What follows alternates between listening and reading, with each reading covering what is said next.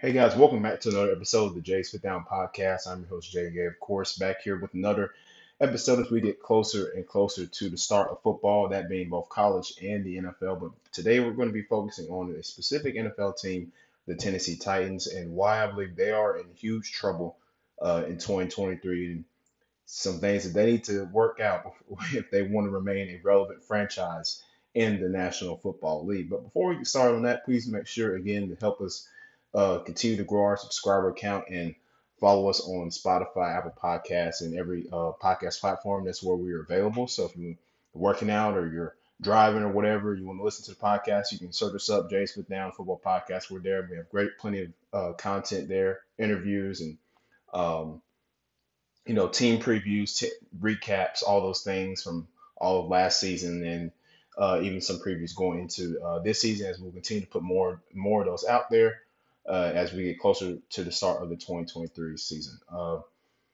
But moving on that note, like I said, today we're talking about the Tennessee Titans and why I believe they're in some serious hot water for this year and beyond. They do not get some things worked out. So let's begin. So, of course, the Titans went 7-10 last year, and they just did look very putrid offensively. The quarterback play was not that good. I mean, now Ryan Tannehill played 12 games. He's been a starter for them the last couple of years since he got there in 2019.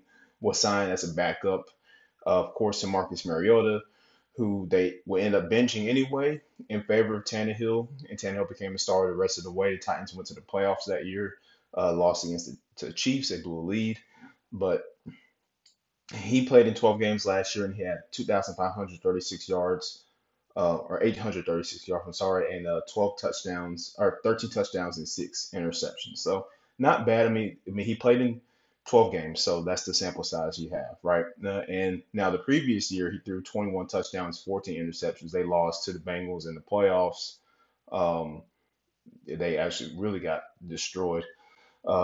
He threw an interception on the first play of the game. So my thing for the Titans first and foremost is you have got to find a starting quarterback. Ryan Tannehill should not be the starter for them this year. He's past his days of being a relevant starting quarterback in this league. He is a backup at best, maybe a third string at best.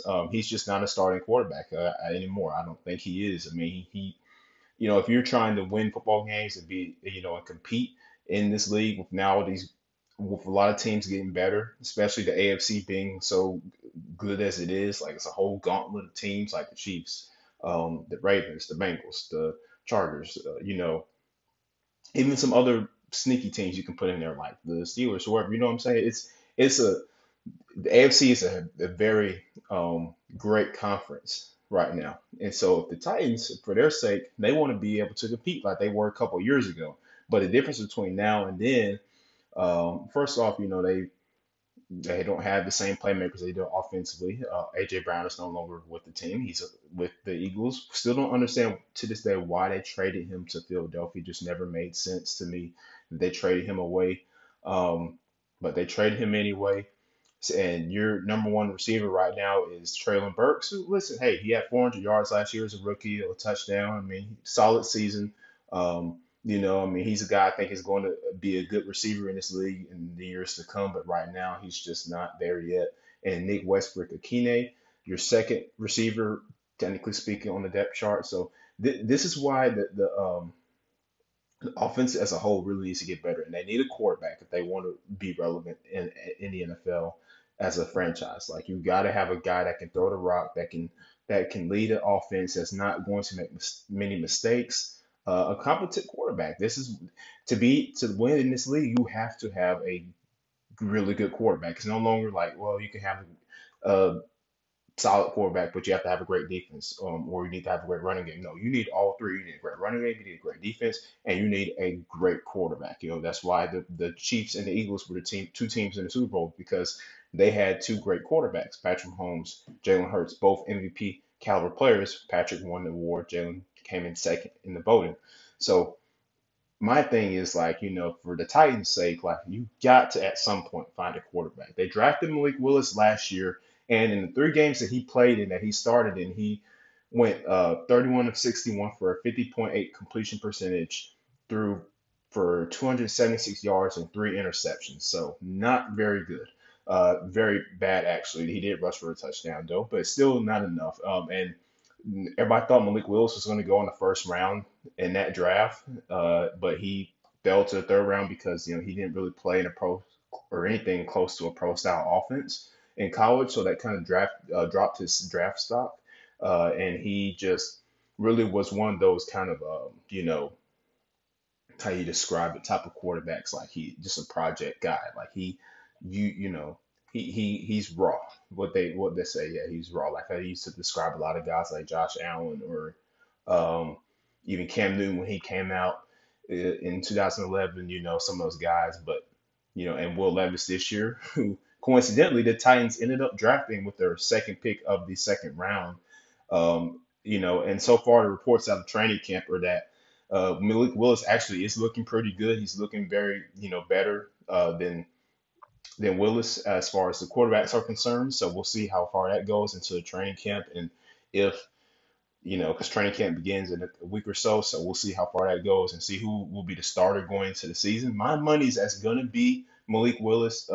If well, I don't know if the Titans plan on keeping Ryan Tannehill around. That's the thing about it. I don't think they should, but more likely not. If they do keep him, he'll be the starting quarterback. He shouldn't be, but he more likely than not he will be the starting quarterback if Tennessee plans to keep him around. If they don't, then you're looking at maybe Malik Willis being an option, even though because he has the more NFL experience, than Will Levis. So that's just a matter of what. But still, the quarterback room as a whole is just not very good. That's the issue with the Titans. And then you move on to the rest of the offense. Again, Derrick Henry, of course, we know how amazing he is running the ball. But he the injuries with him. That's the only thing that he gets limited as far as playing time because of those injuries. So you want him on the field all the time as much as he can be. I really they need to get a second solid back as well. They kind of spell him a little bit, switch some things up offensively, two back system, not have Henry get so many carries, but spell a guy to come in and spell him a little bit like they had with Deion Lewis a couple of years ago. Even with Deontay Foreman also when he was there. But so offensively, they averaged 17 and a half points per game, which ranked 28th in the NFL last year. Just again, very putrid, not good. It's not going to win you football games in today's game. Not going to win you games. 296 point yards they averaged a game, which was ranked again 30th in the NFL, so in the bottom half of the league. And when they lost Arthur Smith to go be the head coach of the Falcons, I knew the offense would drop off a little bit. But I didn't know it would drop off this bad. It's just there are even some games where you watch them, it's like the play calling wasn't good, the execution was not good. Some of the plays were a little wonky.